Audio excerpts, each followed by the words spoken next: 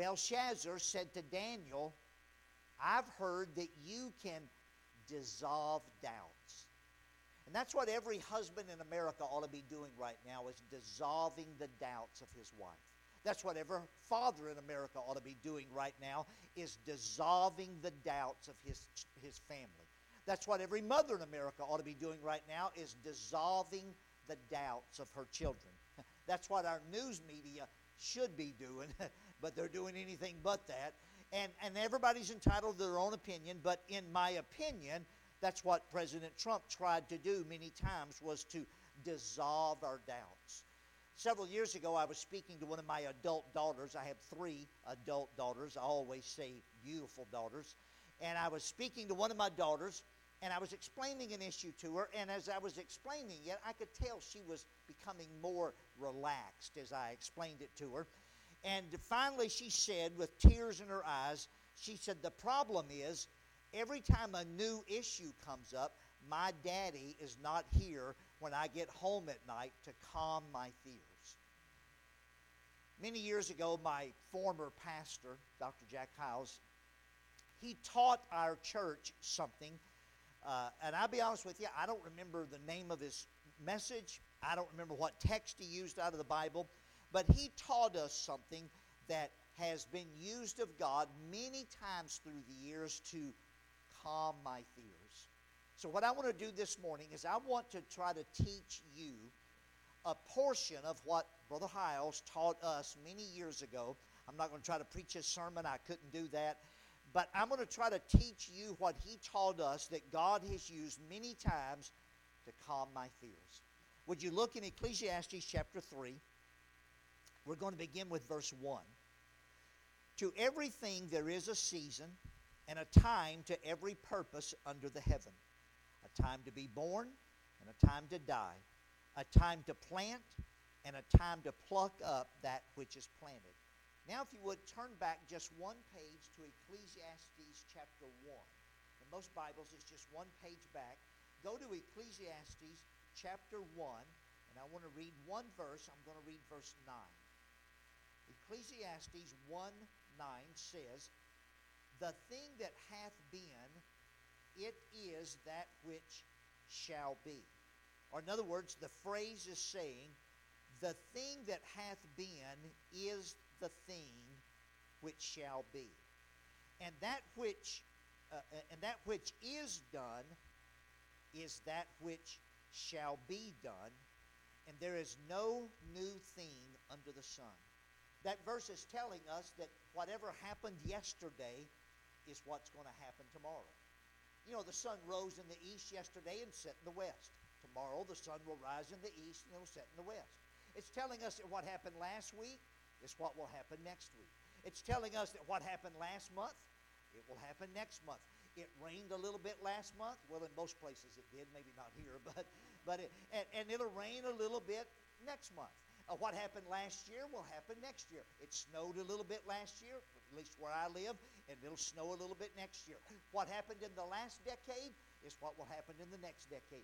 Mark my word. You take today's date and you count back 10 years and you count the number of hurricanes that we had here in America in the last 10 years, and you keep records from today to the next 10 years, and you add up the number of hurricanes, and I promise you the number will be very similar. What happened in the last decade will happen. What happened in the last century will happen in the next century. You know, about the same percentage of people that died in the last century are going to die in the next century.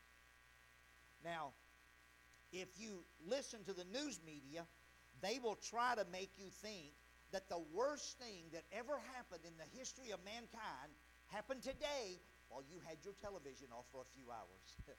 Or they'll make you try to think that America is going to be destroyed. If not tonight, it'll happen tomorrow. But, you know, I even heard one gal say we only had 12 years left. She said in the next 12 years, the whole earth's going to be ruined. You know, it kind of sounds like a Batman cartoon. You know, they're going to destroy the whole world in the next 12 years, you know. But I promise you, 12 years from now, the sun will still rise in the east and set in the west. 12 years from now, it'll still rain a little bit every month except here. 12 years from now, it'll still snow a little bit every year. 12 years from now, the geese will still fly south in the fall and come back north in the spring. 12 years from now, water will still run downhill. We'll all still be breathing oxygen. Most men will still like women. Most women will still like men. Women will still be giving birth to cute little babies, and grandparents will still be loving their grandchildren. 12 years from now, God will still be doing the same things He's always done. You know, have you ever noticed how far off they are on the age of the earth? Yeah, you know, they talk about it's millions and millions. But all you got to do is look in the book, and it tells you how old it is. Did you ever have one of those open book tests when you were in school? You remember those? I love those. And if you want to know how old the earth is, just look in the book. You just do a little bit of math, and you can add it up, and the earth's a little over 6,000 years old. Well, if they're that far off on the age of the earth is 6,000 years old, and they say millions, and, well, they've worn out that phrase now. Now they say billions and billions of... Look, if they think it's billions of years, and it's only 6,000, and they're that far off on the age of the earth, how do you think they're going to narrow it down to 12 years? We've got this many left, and everything's going to be destroyed. You know, the Bible says in the book of Genesis, you don't need to turn to it, but God said, while the earth remaineth, seed time and harvest, and cold and heat, and summer and winter, and day and night shall not cease. You know, they would try to make you believe that it has finally gotten so bad that you can no longer have an influence here in America for good or for right. You can no longer get people to come to church. You can no longer rear a godly family for God, a traditional Christian family. You can no longer win folks to Christ, or you can no longer see people baptized. But I promise you, even though the world has its problems, and yes, America has its problems too, but you know, so did Babel when God had to come down and confuse their language.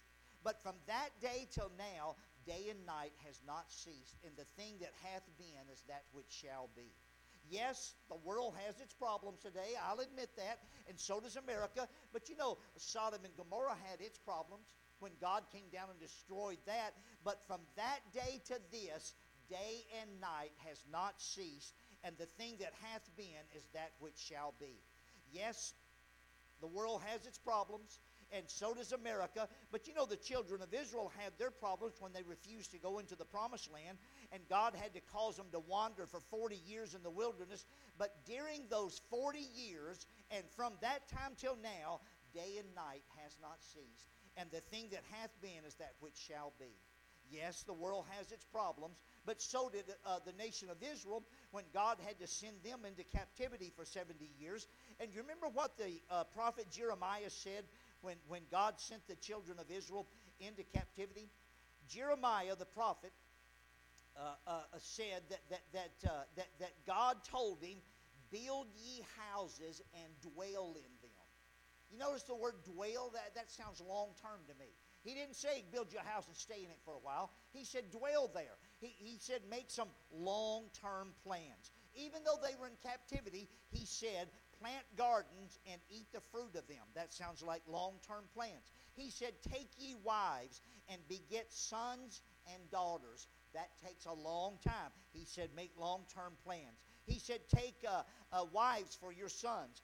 Give your daughters to husbands. He said, seek the peace of the city, for in the peace thereof ye shall have peace. What was God telling the children of Israel while they were in captivity? He was telling them to go about the routine of life and make your long-term plans.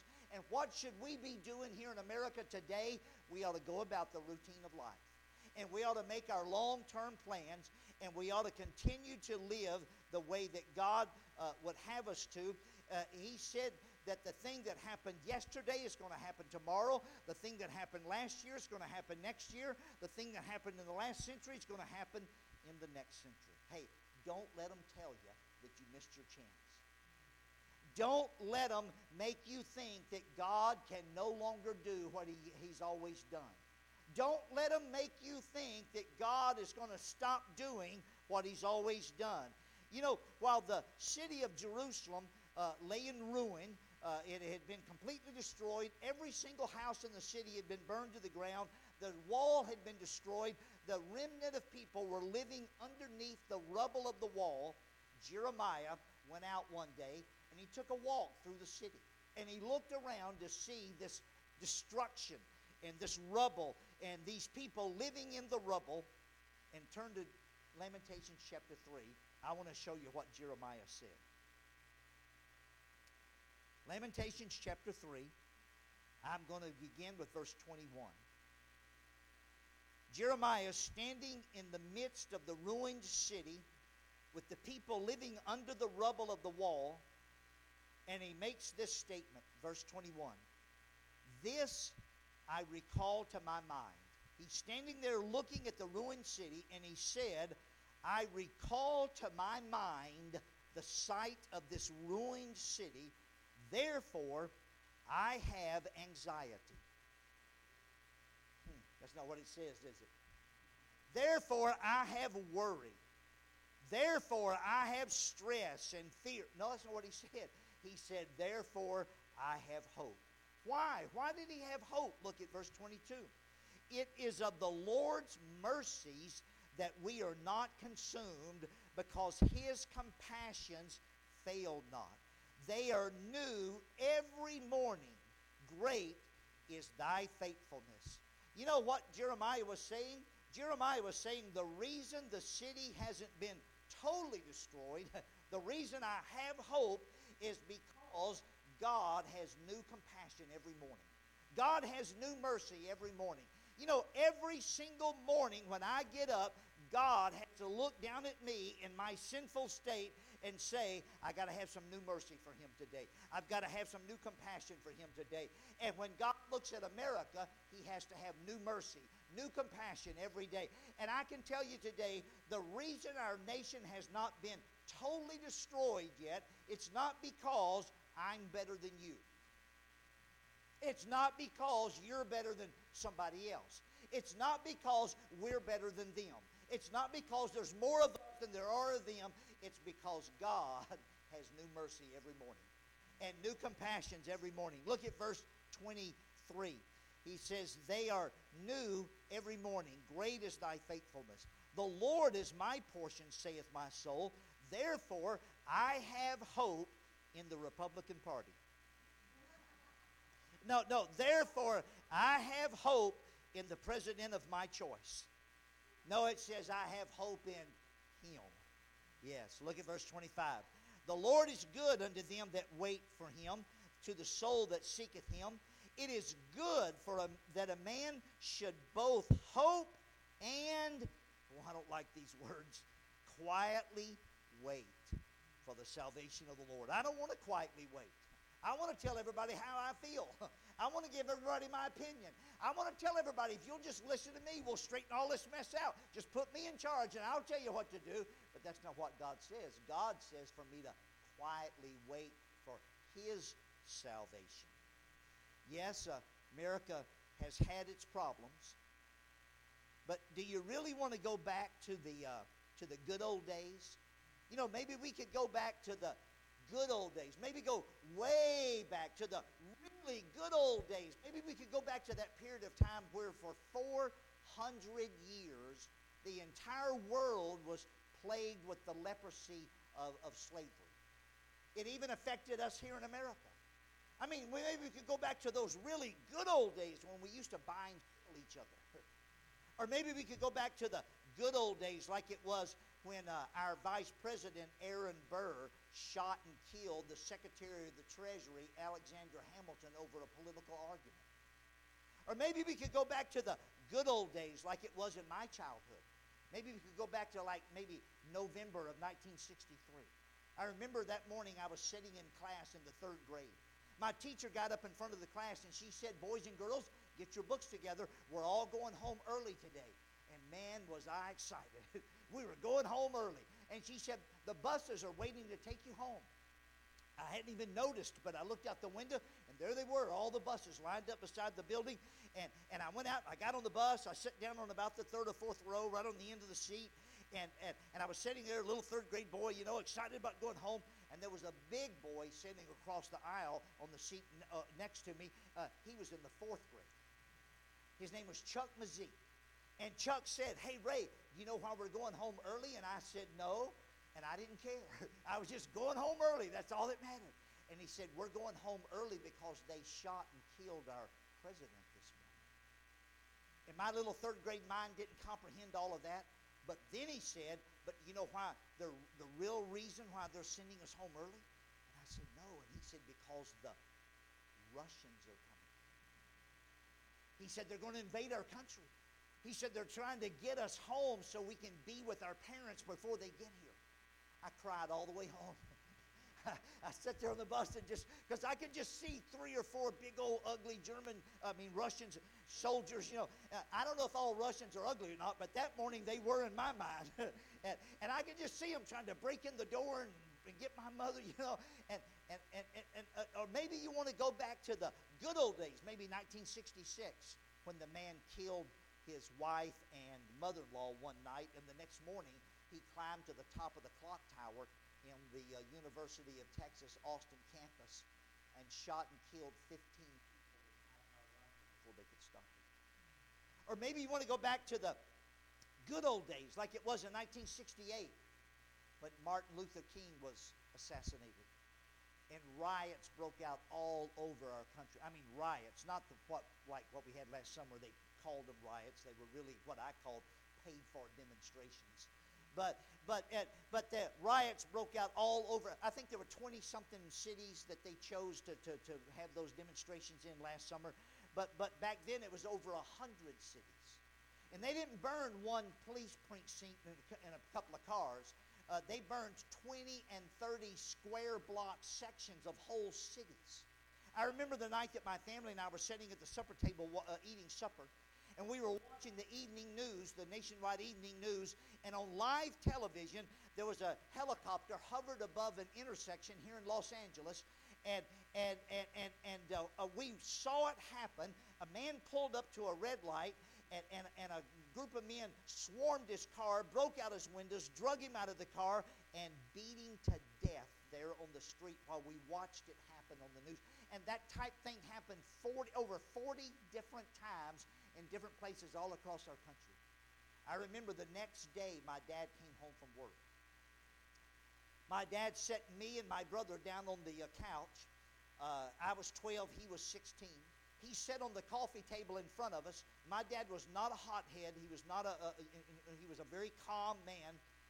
But he said to us, he said, "Boys, today while I was at work," he was a carpenter, he and another carpenter were building a house in a new neighborhood when nobody lived yet. He said, "Today when the other man and I left work together in our 2 separate trucks," he said, "we got to the end of the neighborhood where some people lived, and he said there was about 40 men across the street. He said they had bats, they had iron pipes, tire irons, and bricks. He said they stopped our trucks. He said they blocked the road. They wouldn't let us get by. He said I happened to have my shotgun in the back seat behind the seat of the truck. He said the other man happened to have his .30-06 behind the seat in his truck. Back then in the South, everybody had guns in their trucks. And he said we stopped, we opened the door, we rolled the windows down, we racked in a shell, and he said they dispersed. He said when I got home this afternoon, I found out that another group of men came today to our neighbor's house, Mr. Lawler. He was a politician. They knew where he was, so they surrounded his house and was trying to break in to bother Mrs. Lawler. The sheriffs had to come and chase them off. And my little 12-year-old ears heard my father say these words, "Boys, I can't stay home from work tomorrow. I have to go to work." He said, "If those men come back tomorrow and they try to bother your mother," my 12-year-old ears heard my father say, "You know where the guns are." And I heard him say with my little 12-year-old ears, "Boys, a wounded man can shoot back and testify in court. A dead man can't do either one. Don't shoot him in the legs."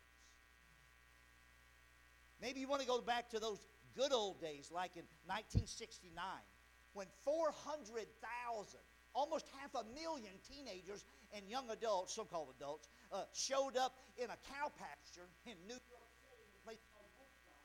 And for 4 days and 4 nights, a non-stop rock festival with open drugs, open nudity, open sex like animals.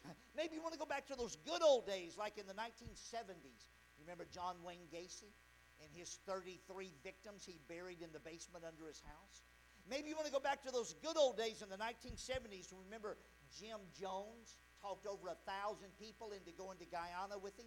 And when it was found out what he was really doing, he talked over 900 of them into drinking the Kool-Aid and killing themselves. You remember that? Yes, America has its problems, but so has Germany, and so has China, and Japan, and France, and Iran, and Mexico, and Africa, and Russia, and North Korea. But in spite of all those problems, day and night has not ceased. And the thing that hath been is the thing that shall be. You know, I can stand here this morning and say, I thank God that in the 1960s and the 1970s, that's when my mother took a gospel tract for the first time and sat on my bed in my bedroom on a Sunday afternoon and read the gospel to me. And with tears running down her face, she asked me if I wanted to get saved. And I didn't quite understand it all, and I didn't get saved at that moment. But you know, it was in 1970 that a bus came by my house. I lived on a dead-end dirt road, and a church bus came and picked me up and took me to church. The first time I went to that church, I got saved. The second time I went to the church, I got baptized. The third time I went to that church, I was called to preach. It was in the 1970s that I went to Henderson College and graduated from there and went into the ministry and have been there ever since. You know, I believe very strongly this morning that 12 years from now, God will still be using this book right here to reveal himself to us. I believe that 12 years from now, God will still be using the foolishness of preaching to get the lost saved. I believe that 12 years from now, God will still be using his Holy Spirit to comfort you and me. I believe that 12 years from now, some of you will still be building a Sunday school class. Some of you will still be visiting on the bus route. 12 years from now, some of you will still be winning folks to Christ. You know, in the last few months, last couple of years, I've had the privilege of going door to door soul winning with a different pastor in the state of Texas, Massachusetts, West Virginia, Connecticut, Arizona, North Carolina, Nebraska, Montana, California, Indiana, Mississippi, Michigan, not to mention Thailand and the Philippines and Honduras and Mexico. And I can tell you this morning that in all of those places, God's still saving people. And 12 years from now, God will still be saving people. Don't let them tell you you missed your chance. Don't let them cause you to doubt. Don't let them get your spirit. If they can get your spirit, they can control you. And it's not them that's supposed to control us. It's him that's supposed to control us. You remember that it was while Nebuchadnezzar was the king? Nebuchadnezzar, remember how wicked he was? He's the guy, he was so wicked, God made him go out in the field and eat grass like an ox. But it was while Nebuchadnezzar was the king that God used Daniel. You remember it was while Ahasuerus was the king. You remember Ahasuerus? Remember how wicked he was? One night his wife did something he didn't like, so he kicked her out. And then he needed a new queen, so he sent his servants out to the 127 different provinces. Like we have 50 states, they had 127 provinces. And he said, get me a virgin from every one of those provinces. And he auditioned each one of those virgins. He spent a night with each one of them. And while that wicked man was in charge, God used Esther. While the Pharaohs were in charge, God used Joseph and Moses. While Jezebel was in charge, we may have a Jezebel in charge of our country someday. I'm not calling any names, but I'm just saying, you know. But while Jezebel was in charge, God used Elijah. While Caesar ruled the world from Rome, God used Paul. While Herod was in charge and cutting people's heads off, John the Baptist and James and others, God used Peter and God used John. The thing that hath been is that which shall be. Remember the 1960s when they told us that all the oil in the world would be gone within the next 10 years? You remember those big long lines at the service stations? You remember the 1970s when they said another ice age is coming within the next 10 years? You remember the 1980s when they said the acid rain was going to destroy all the crops in the whole world? We'd have nothing left to eat. You remember in the 1990s when they said the ozone layer would be destroyed within the next 10 years? Remember the 2000s when they said that within the next 10 years, both of the ice caps were going to melt? Isn't it amazing? In 30 years' time, they went from predicting a new ice age to predicting all the ice was going to melt. And isn't it amazing that none of those things happened?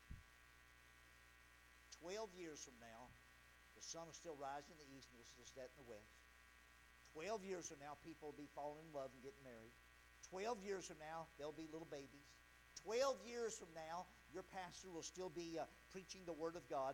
Unless Jesus comes back, 12 years from now, the geese will still fly south and come back north.